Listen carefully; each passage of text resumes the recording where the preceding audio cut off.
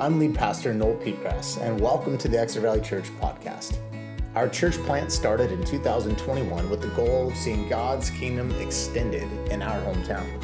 If you're curious about Jesus, looking for a home in the family of God, or feel called to be a part of a kingdom expansion in Exeter, California, we'd love to have you join us Sundays at 9:30 a.m. in the Veterans Memorial Building at 324 North Kauai Avenue. For more information, head on over to www.exetervalleychurch.com or find us on social media. Thanks for listening.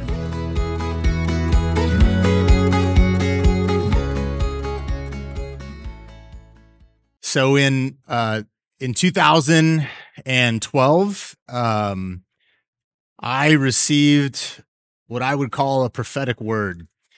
I was coaching high school football, and we were serving at Radiant Church, loving life there, but I was loving my job as a coach as well.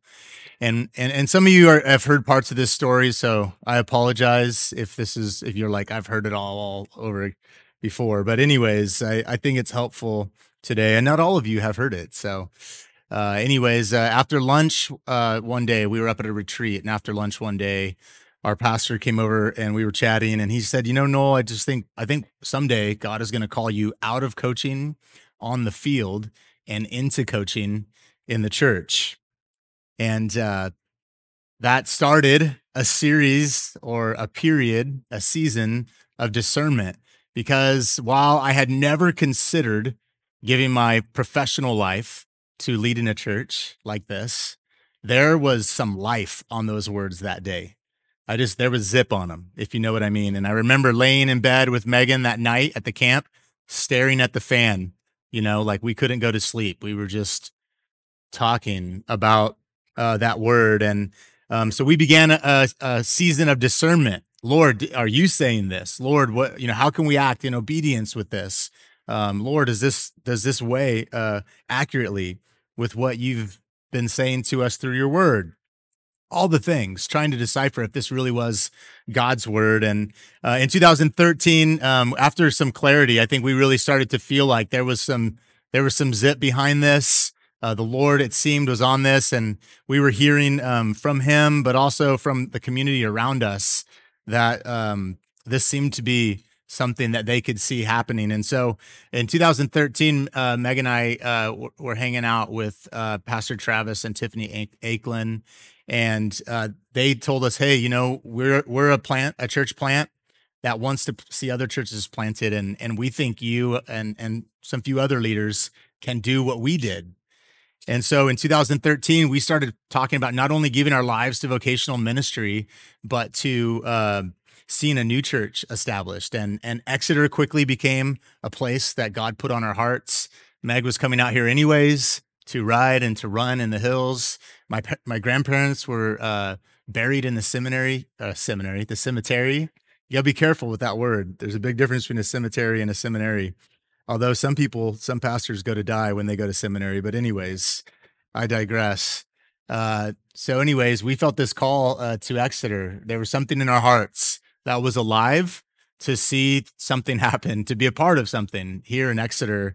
And in 2014, in faith, not with the whole picture put together, but in 2014, in faith, we moved to Exeter. We were able to buy a house here, moved our family here. And that step of faith coincided with a real season of waiting and humbling and difficulty. It often felt painful, and it felt like suffering at times. I know that in that season, I was experiencing, as I stepped out of the boat, shall we say, I was experiencing a death to my own kingdom, the plans that I had for my life, maybe the positions that I held, the titles that I held. And it was also it was a tough season for our marriage. The toughest season in our marriage was during those years that followed. And then our family was making the transition from school, living in one place, moving to another place. I was like applying for jobs and positions that I just didn't get. And I remember thinking, like, I've never not gotten a job that I wanted. And I was passed over for certain titles. It just, whether they were big or small, it just seemed like that was not what the Lord had for me. I was in line for titles that never came. And I was stepping out, but the wind and the waves were strong, and I was losing faith. And this period lasted for a number of years, 2014 to 2018 or so. And it led to a season of discouragement, disappointment, frustration. And I came to like the apex of this moment in time. And I was like, this isn't working out the way that I thought it would. We thought we had moved because of obedience. We thought that the Lord was leading us into this, but maybe we heard him wrong, or maybe we were supposed to step out, but now he's got something else for us. I was starting to get back into the idea of making coaching my full vocational aim. And anyways, I remember in this moment praying with, like, telling Megan, like, man, I was so discouraged. My career vocation was so important to me, and feeling aimless just like really hurt. Not having a title, if I'm honest, not having a position, something to kind of aim my life towards and wrap my identity around was really discouraging to me. And I remember in like a moment of my deepest discouragement and despair, telling Megan, like, I don't know about this. Like, are you sure that God really said these things? And Megan, whose faith never wavered, at least in this way, because I believe God had given her strength. He'd given her a huge gift of faith for this. She got mad at me one night when I asked her, and she was like, "It doesn't matter what I think. You need to know it, and so you need to give the Lord no rest until you've heard from Him again." And so my wife's chiding started a number of weeks of real dedicated prayer on my part. Like, Lord, I need to hear from you again. I feel like I did hear from you, but I feel like you've gone distant. This is not working out the way that I thought it would. And so it led to a period of probably about 6 to 8 weeks of pretty intense, regular prayer. Lord, like, what do you want from my life? And am I doing it? I want to do what you've called me to do. And that all coincided with, in February of 2018, an experience that I had, the most profound encounter I've ever had with God's voice. And I'm a charismatic, meaning I believe that God still speaks to his people. But I have not had a ton of charismatic experiences, and so I was holding on to the belief that God speaks, all the while he mostly felt quiet. I don't know if anyone can relate to that, but that's been my experience, and so, but in this moment, I heard God really confirm profoundly the call on my life to leave coaching and my career, my vocational call to coaching, and step into a position in the church. And I felt excitement about this confirmation, but it did not lead to any more speed with things becoming a reality. If you're tracking with the timeline, we're celebrating 2 years as a church in August of the year 2023. So if you're doing the math here, there were still years of waiting ahead for me. And I even, in that next season, 2018, July of 2018, my dad died of cancer. A year and a half later, my mom died of cancer as COVID was just beginning. It was spring, April of 2020 that my mom died. And all the while I was learning that I had a real achievement bent. I don't know if any of you are familiar with the Enneagram, but I'm a type 3 on the Enneagram, which is a performer, achiever. The Enneagram's like a personality profile, basically. And so I was learning that, I was kind of wired to achieve and to perform. And sometimes that means that when you don't measure up or you don't get the job, if you can't be the best, it's really discouraging. I remember like crying with Megan because I didn't feel like I could be the best. It sounds really childish and foolish, in some ways now, but this is like the way that I was wired. And I was learning that there was more to life than achieving. I was learning to answer the question, what happens if I can't be the best? What happens if I'm passed over for this title or that position? Will I be content in following Jesus day by day? Anyways, it was, there was this one key moment in that process in February of 2020 where we had been in process. I was in process to be named an elder at Radiant Church in Visalia. That had been a really long process even of itself. And there was a pause put on my process during February of 2020. And, it could have been devastating, but honestly, what I had learned through suffering, I believe, up until that point, what instructed me that I could trust the Lord, even in a discouraging process. And I remember really sensing the invitation to trust the Lord with all my heart and lean not on my own understanding, but in all my ways acknowledge him and trust him to direct my paths. And so I had this sense of peace, and that represented like a shift in the way that I related to things. Because prior to that point, not getting a position, not getting a title was really discouraging and despairing to my soul. So here I am in February 2020. I've been passed over again. My mom dies later that year in April. And it had become my prayer, like, Lord, I want to be obedient. I know that I've wrapped up my own personal ambition in the call that you've placed on my life, but I don't want it to be about me. In fact, that's really not what it's about. This isn't the way I would have drawn up my life, but I want to be obedient. So if you're calling me to stay and to wait, to be content with what you've given me, I want to be content. But if you're calling me to go, I want to go, not because of my ambition, but because of obedience. And so I had gotten to this place where I could say that prayer like, Lord, all right, am I doing it? And that was really the prayer. Lord, am I doing it?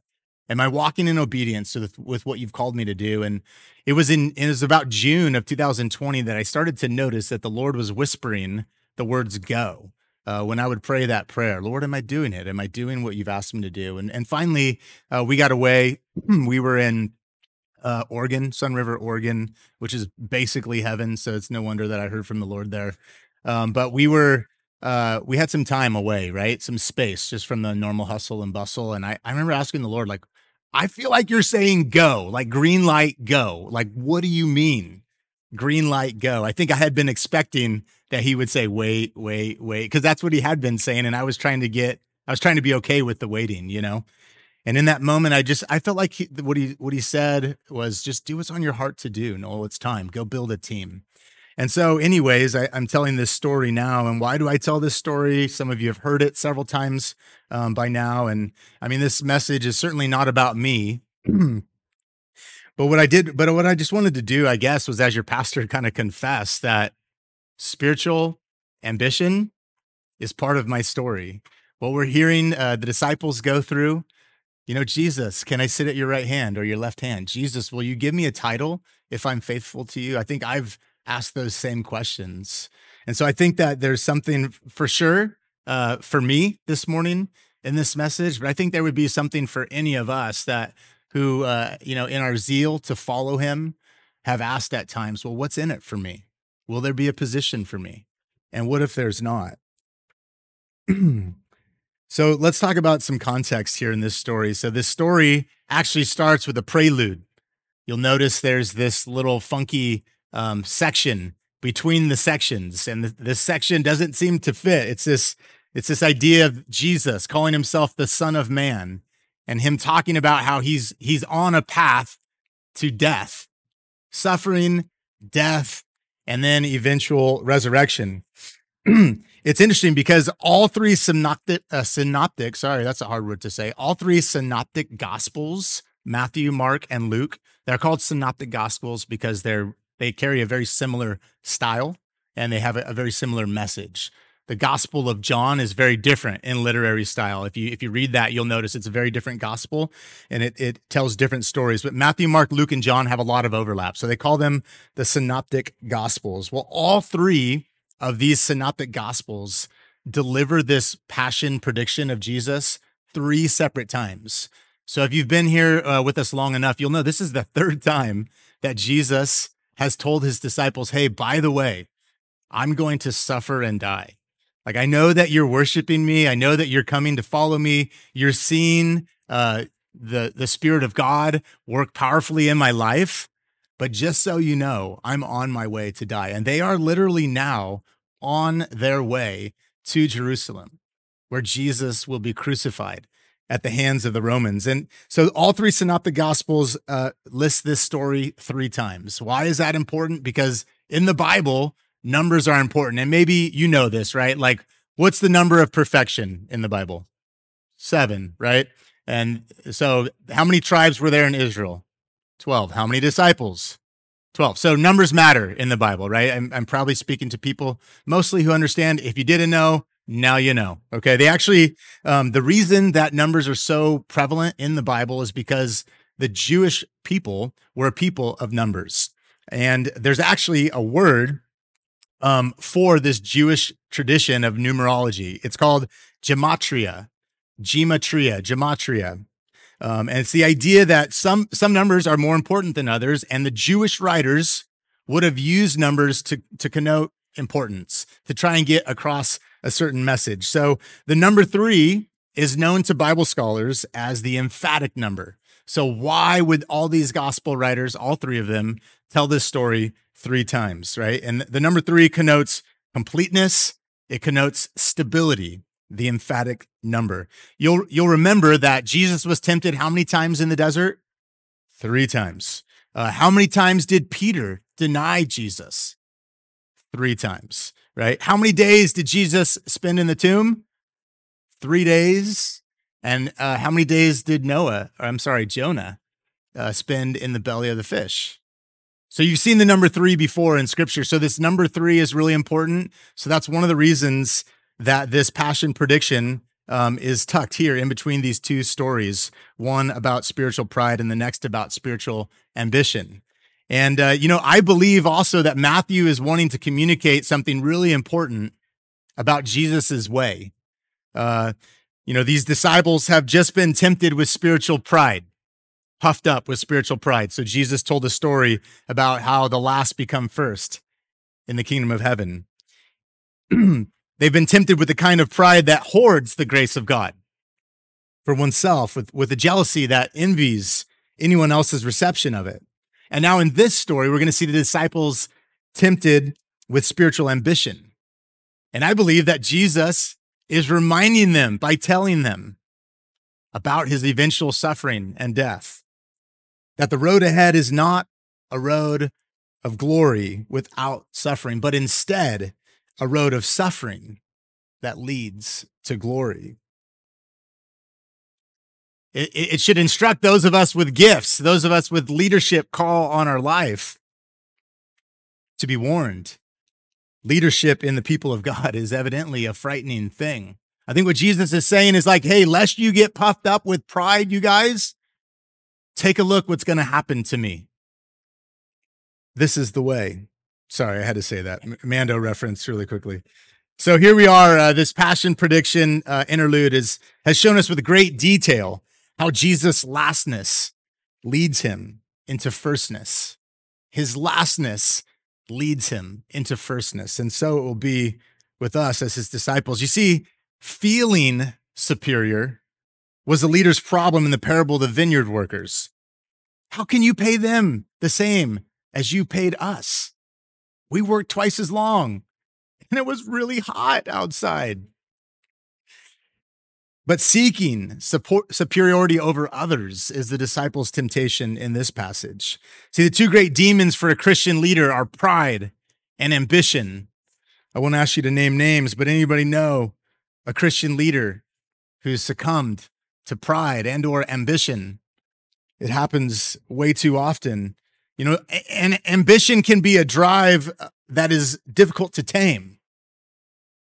I think like it was in my story, the drive to be obedient to the Lord can quickly become a drive for one's own glory, position, title. And I think we're reminded in this story today that as disciples, we can never be too sure whether we're driven by good ambition or evil ambition. John Calvin says it this way. He says, this story is a clear mirror of human vanity. It teaches that ambition is often entwined in a right and godly zeal, a mix between godly ambition and humility. No doubt about it, I think this text, this passage, this little interlude that precedes the stories that we've just read about the vineyard worker and the one we're studying today is intentional. I think Jesus is showing his disciples that in his inverted, his upside down kingdom, the way up is down.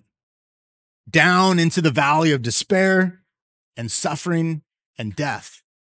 And up into resurrection life. This is the part of the story that no one really seems to get in any of the three instances. How does Jesus end his passion prediction? The Son of Man will rise on the third day. This is the good news that gets lost in all the tough news about suffering and death and destruction, etc.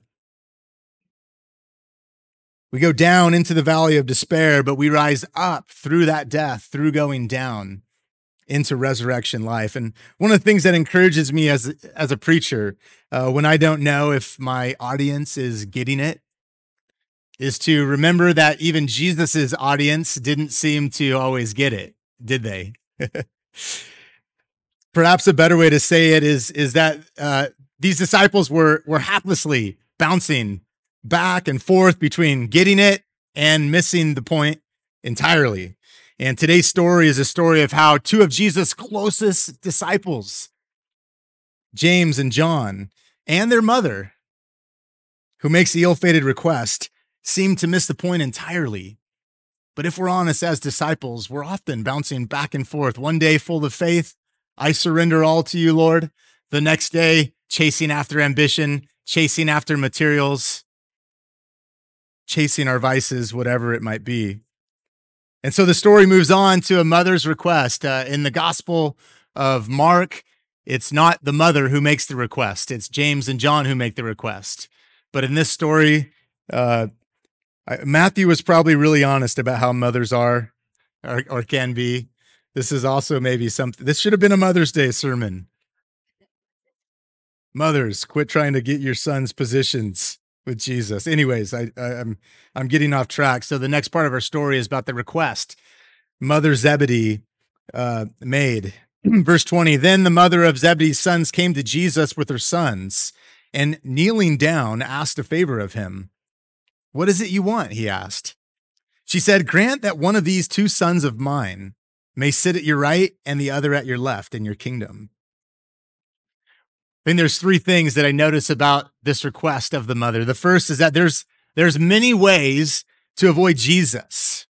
There's many ways to avoid Jesus. You can avoid Jesus not just through debauchery.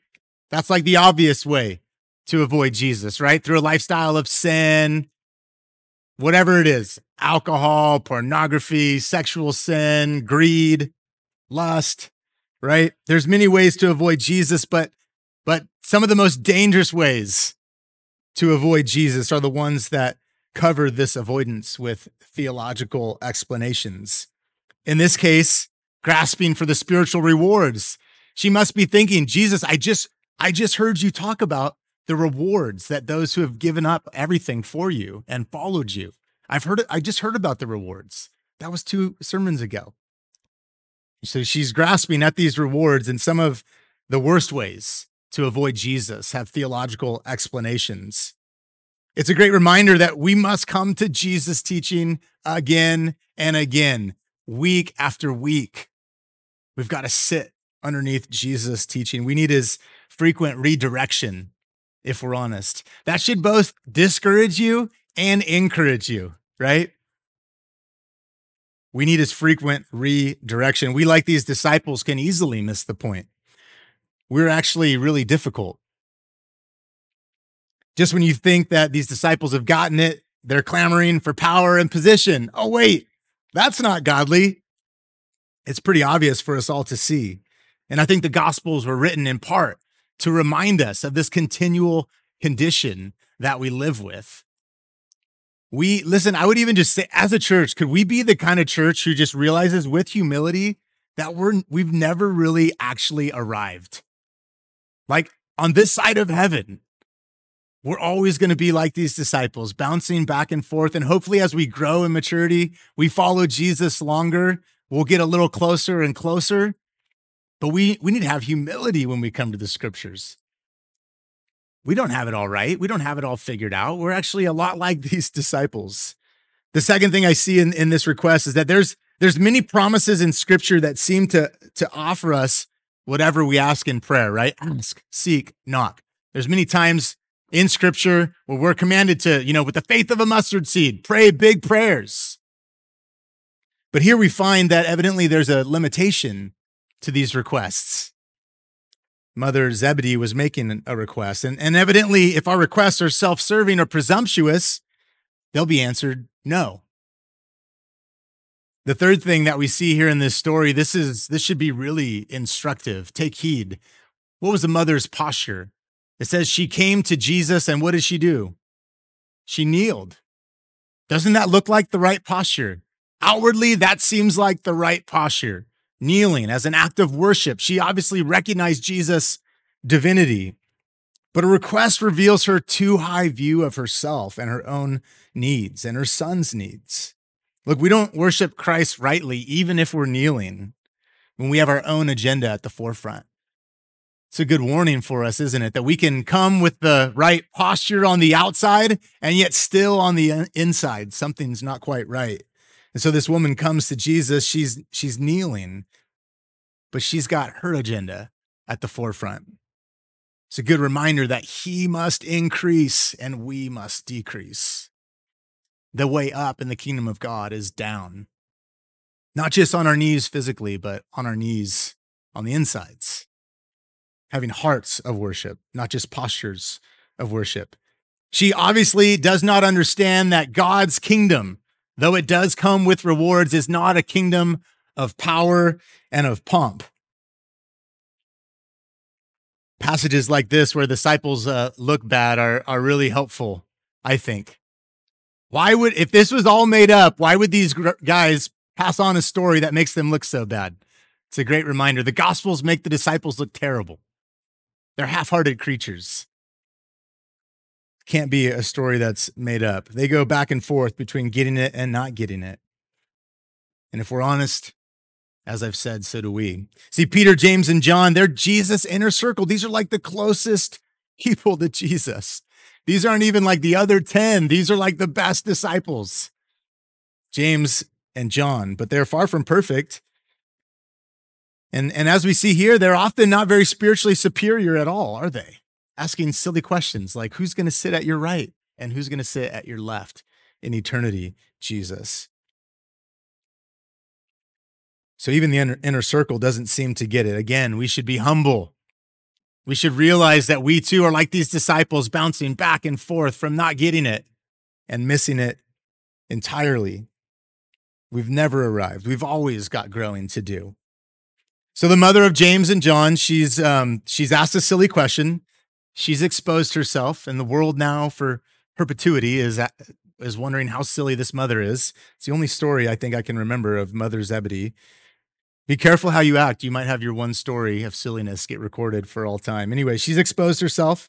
And so how does this Rabbi Jesus respond? So let's take a look at verse 22 for the rabbi's response, for Jesus' response. He says, you don't know what you are asking. Can you drink the cup I am going to drink? Can you drink the cup I am going to drink? So if prayer is just a request, we ought to think about for what and in what spirit we pray. Jesus says, oh, you want to be seated next to me? Well, can you drink the cup that I'm going to drink? Now, this is obviously like a word picture, right? Drinking the cup. We know that Jesus said in the Garden of Gethsemane, right before his death, he used the phrase, take this cup from me, if it be possible. He asked the Lord out. He knew, so the cup represents his suffering, the death that he's going to die. So he's saying, you don't know what you're asking. Can you drink the cup? Can you take on the same suffering, the same death that I'm going to drink? So evidently not all prayers are intelligent or pure. It says in James 4:3, when you ask, you do not receive because you ask with wrong motives. Jesus like, oh, you want to sit at my right and left hand in eternity. Well, can you drink the cup that I'm about to drink? I'm not sure if that's what they had in mind. And I think though the answer to Jesus' response is like maybe one of the most hilarious things. This is like the typical male thing to say. We can, oh, we can do it. We got it. We'll drink the cup. Jesus, no problem. We can drink your cup. And I don't know. It's just one of those ways in which the disciples are so human, like, oh, we can, they're excited. We can drink your cup, Jesus. Never mind, just like a few chapters later, and we'll get to this, chapter 26, Jesus calls his disciples, his inner circle, these same three, come pray with me in the garden, right? This is where he's like sweating, or he's like sweating blood because he's so like stressed out, evidently, about what's happening. And what are they doing in the garden? Asleep, right? The guy, yeah, we can drink the cup, Jesus. We're right there with you. Yes, sleeping in the garden, right? And then in Matthew chapter 28, we see all their fear and their doubt after the resurrection. These same guys, he told them 3 times, mind you, that he was going to suffer and die, and then he was going to be raised to new life, and that they still had fear and doubt after the resurrection. So yeah, we got it, Jesus. We can do it. You wonder what Jesus is thinking. But if we're honest, like the disciples, we both can and cannot live the Christian life. And this should both encourage us. Like when we falter, this should encourage us. The disciples also faltered. The closest people to Jesus also faltered. But it should also discourage our pride when we do hit the mark. Knowing that, just hang around for a few chapters and an embarrassing moment is ahead.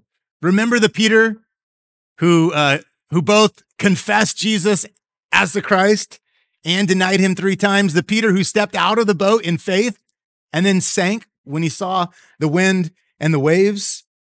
This is the life of a disciple, bouncing back and forth between faith and unfaith. So Jesus goes on in verse 23. He doesn't argue with them. He says, "You will indeed drink my cup." Notice the language here. It's not so much that they can or cannot, but that they will indeed drink it. As disciples, we do not decide to drink or not to drink. We decide to follow or not follow. The choice to follow is a choice to drink the same cup that Jesus drank. Sobering words. Jesus is saying, look, if you want a position of power in the kingdom of heaven, you have to drink the cup of suffering, even unto death. And he was right about these disciples, was he not? James was martyred. You can read about that in Acts 12:2. And John was exiled to the island of Patmos, which was a martyrdom of sorts.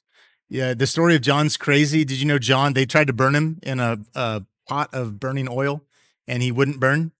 So they just threw their hands up in the air, and they're like, we'll send you off to this island, Patmos. And that's where the book of Revelation was produced.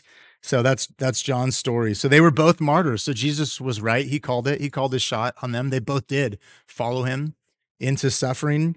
Freddie B says it this way. He says that they wanted to be the first and most outstanding leaders, but instead they would become the first and most outstanding martyrs. Who's up for this? Anyone else want to drink the same cup that Jesus drank from? And we, like James and John, we may not experience like literal death, but I believe all Christians experience a martyrdom of some kind. As we die to ourselves, we put ourselves at the mercy of the culture around us at times. So all Christians, I'm here to give you the good news today that your martyrdom is coming if you choose to follow him. So Jesus goes on to say that to sit at my right or left is not for me to grant. These places belong to those for whom they have been prepared by my Father. See, Jesus was fully submitted to the will of the Father. This is one of the interesting things to think about and discuss, and theologians could get really nerdy about this. We could get really nerdy about this. Like, in what ways was Jesus fully divine and yet fully human? You know, that's like a complicated thing to understand. But what we do know is that Jesus, in his humanity, submitted himself to the Father's will. It says in Philippians 2, Paul writes that we're to have the same mindset of Christ, who, being in very nature God, did not consider equality with God something to be used to his own advantage. Rather, he made himself nothing by taking on the very nature of a servant, being made in human likeness, and being found in appearance as a man. He humbled himself by becoming obedient even unto death, even death on a cross. And therefore God exalted him to the highest place and gave him the name that is above every other name. That at the name of Jesus, every knee should bow in heaven and on earth and under the earth, and every tongue acknowledge that Jesus Christ is Lord, to the glory of God the Father. So Jesus does not deny that positions exist, only that they are not his to give. He submits himself to the will of his Father. Well, guys, it's not my position to give you a position. That's up to my Father. So, okay, Noel, you're saying we get it. This mother was asking a selfish question on behalf of her spiritually ambitious sons. And if we're honest, we can be just like the Zebedees. So we need to avoid this sort of ambition, right? How do we avoid ambition? That's hopefully the question that you're asking in your heart. How do we avoid the same ambition that these guys fell prey to? Well, I'm glad you asked. Thank you for asking. So let's move on to the final part of this story where we find our application for today. An antidote to ambition, if you will. So it says in verse 24, when the 10 heard about this, they were indignant with the two brothers. I love these little like human parts of the story because I'd be ticked off too, right? If I was one of the 12 and I see two of them peel off to go try and get their glory, they're like, dude, what's up? And so it says that's what indignant means. They said, dude, what's up? That's what indignant means in the Greek, I've heard. Anyways, you could probably imagine where you might be upset too if you were one of the other disciples, right? Like, wait a minute. We turned our back and you guys are trying to get the right and left hand of God? Like, what is going on here? You're trying to snake the pole position. Anyways, I was wondering, like, are they upset at the Zebedees or maybe they're just mad that they didn't ask first, right? Have you ever like found yourself in that position where you're like, you're kind of like, you shouldn't have done that. But no, I should have thought of doing that first. That's what should have really happened. Anyways, so they're indignant with the two brothers. Verse 25, Jesus called them together. Jesus was a great coach. Things are getting chaotic. We've lost our way a little bit, made a couple errors. So Jesus takes a visit to the mound, right? Bring it in, guys. This is Jesus, Coach Jesus right here. He's like Coach Belichick, but better. He says, you know that the rulers of the Gentiles lord it over them, and their high officials exercise authority over them. Not so with you. Jesus is stating the terms of his kingdom. You've seen how the world uses leadership to create superiority and how it uses leadership to lord things over subjects. Not so with you. Not in this house. This isn't the kind of team that we are. Not here. That's what Jesus is saying. Jesus' first antidote to the world's superiority is suppression. Suppression of superiority. Worldly leadership is domineering. It's authoritarian. It comes with a pride and power that puffs up. But according to Jesus, the model for Christian leadership is not so. Remember, the way up is down. In an age of celebrity Christianity, high-tech evangelism and worship and widespread abuses of church power for self-glory, or even in using questionable techniques in the name of attracting more people to the gospel, can you not see how we may have missed the boat a time or two? Who are we bringing glory to? Jesus or to ourselves? This is the entrapment for all Christian leaders. And again, like you don't have to go far. I could list the name of 5 people right now that have fallen off. There's like a really popular podcast on one just a couple years ago. The lure of personal power is always working. But Jesus says, this must not be the case with you. The Christian leader must not seek superiority, but suppress it. It's not a last man standing game of king of the hill. That's not how we're going to do this. The way up is down into the school of suffering, not the school of superiority. So Jesus says, this must not be the case with you. Don't do it the way the world does it. Instead, you should serve before being served. He goes on to say in verse 26, whoever wants to become great among you must be your servant, and whoever wants to be first must be your slave. The desire to be great can be a good desire, right? Instead, whoever wants to be great, evidently the desire to be great in the kingdom of heaven is not altogether by itself bad. Evidently, the desire to be great can be a good desire, but it can also be a bad desire. And Jesus doesn't chastise desire, he redirects desire. He channels desire. It's not that rank doesn't exist, but gaining rank involves denying it. This is the upside down way of Jesus. If you want to gain your life, you've got to lose your life. You've got to be willing to let go. And it may also be, I would say, the key to happiness. Our world is looking for happiness. Happiness is, personal happiness is the predominant virtue of the culture we live in. You do you. You do whatever makes you happy. And who am I to say? Whatever makes you happy. But the path up in the way of Christ is a path down into servitude. So Jesus, he doesn't stop here at servitude, as he often does. He takes it one step deeper. I like both love and hate this about Jesus. He's so demanding, so grace-filled, and yet so demanding. Dang, he doesn't stop there. First, you must look to serve and not to be served, but there's more. We've got to live sacrificially. Verse 28, the Son of Man did not come to be served, but to serve, and to give his life as a ransom for many. So seriously does Jesus take the way we work that he uses his death to motivate it. His doctrine of vocation is built on the atonement itself. There's this theologian named Horatius Bonar. Horatius Bonar. I didn't say that out loud before I got here this morning. Anyways, HB says it this way: he who did nothing wrong was condemned for everything, so that we who have done everything wrong may be condemned for nothing. This is the atoning work of Jesus, the fact that as we sing, Jesus paid it all.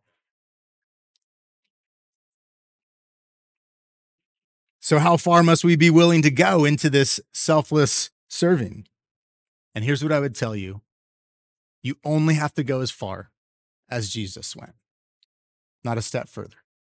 You only have to go as far as Jesus went. Matthew 16:25, for whoever wants to save their life will lose it. If you're trying to earn a position, if you're striving to earn a title, if you're making your whole life about this life, you will lose the life that you seek to keep. But Jesus says, whoever loses their life for me will find it. This leads me to the quote that I blew last Sunday or the Sunday before. Do you remember that? I lost my mind. I literally lost my mind in the middle of my sermon. Jim Elliot said this: he is no fool who gives up what he cannot keep in order to gain that which he cannot lose. This is the upside down way of Jesus' kingdom. There is a position, there are rewards, but the way up in the kingdom of God is down. Can you drink the cup? That's the question Jesus poses us.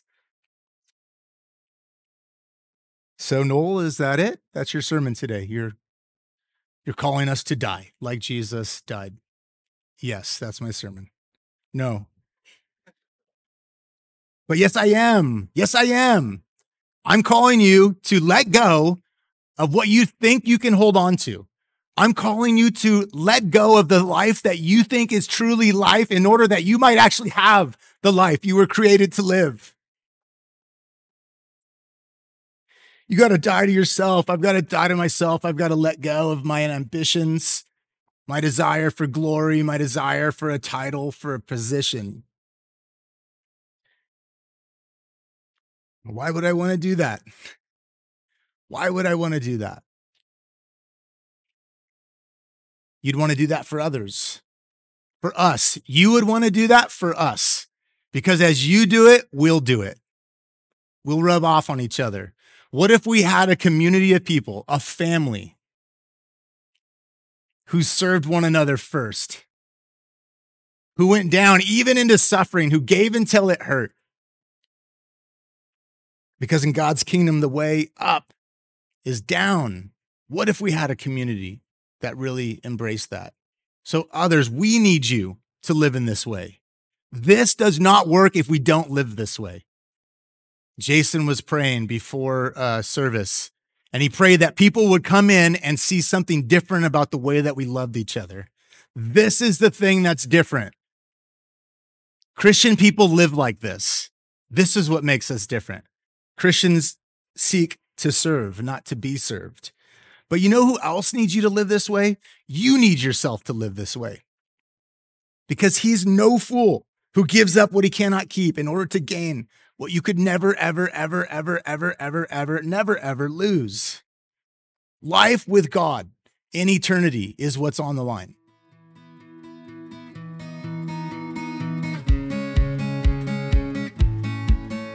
Hey, we're so glad you joined us, but don't forget to stay connected, either through our website, our social media, or the Church Center app. Or you know what? Better yet, come join us in person on a Sunday morning.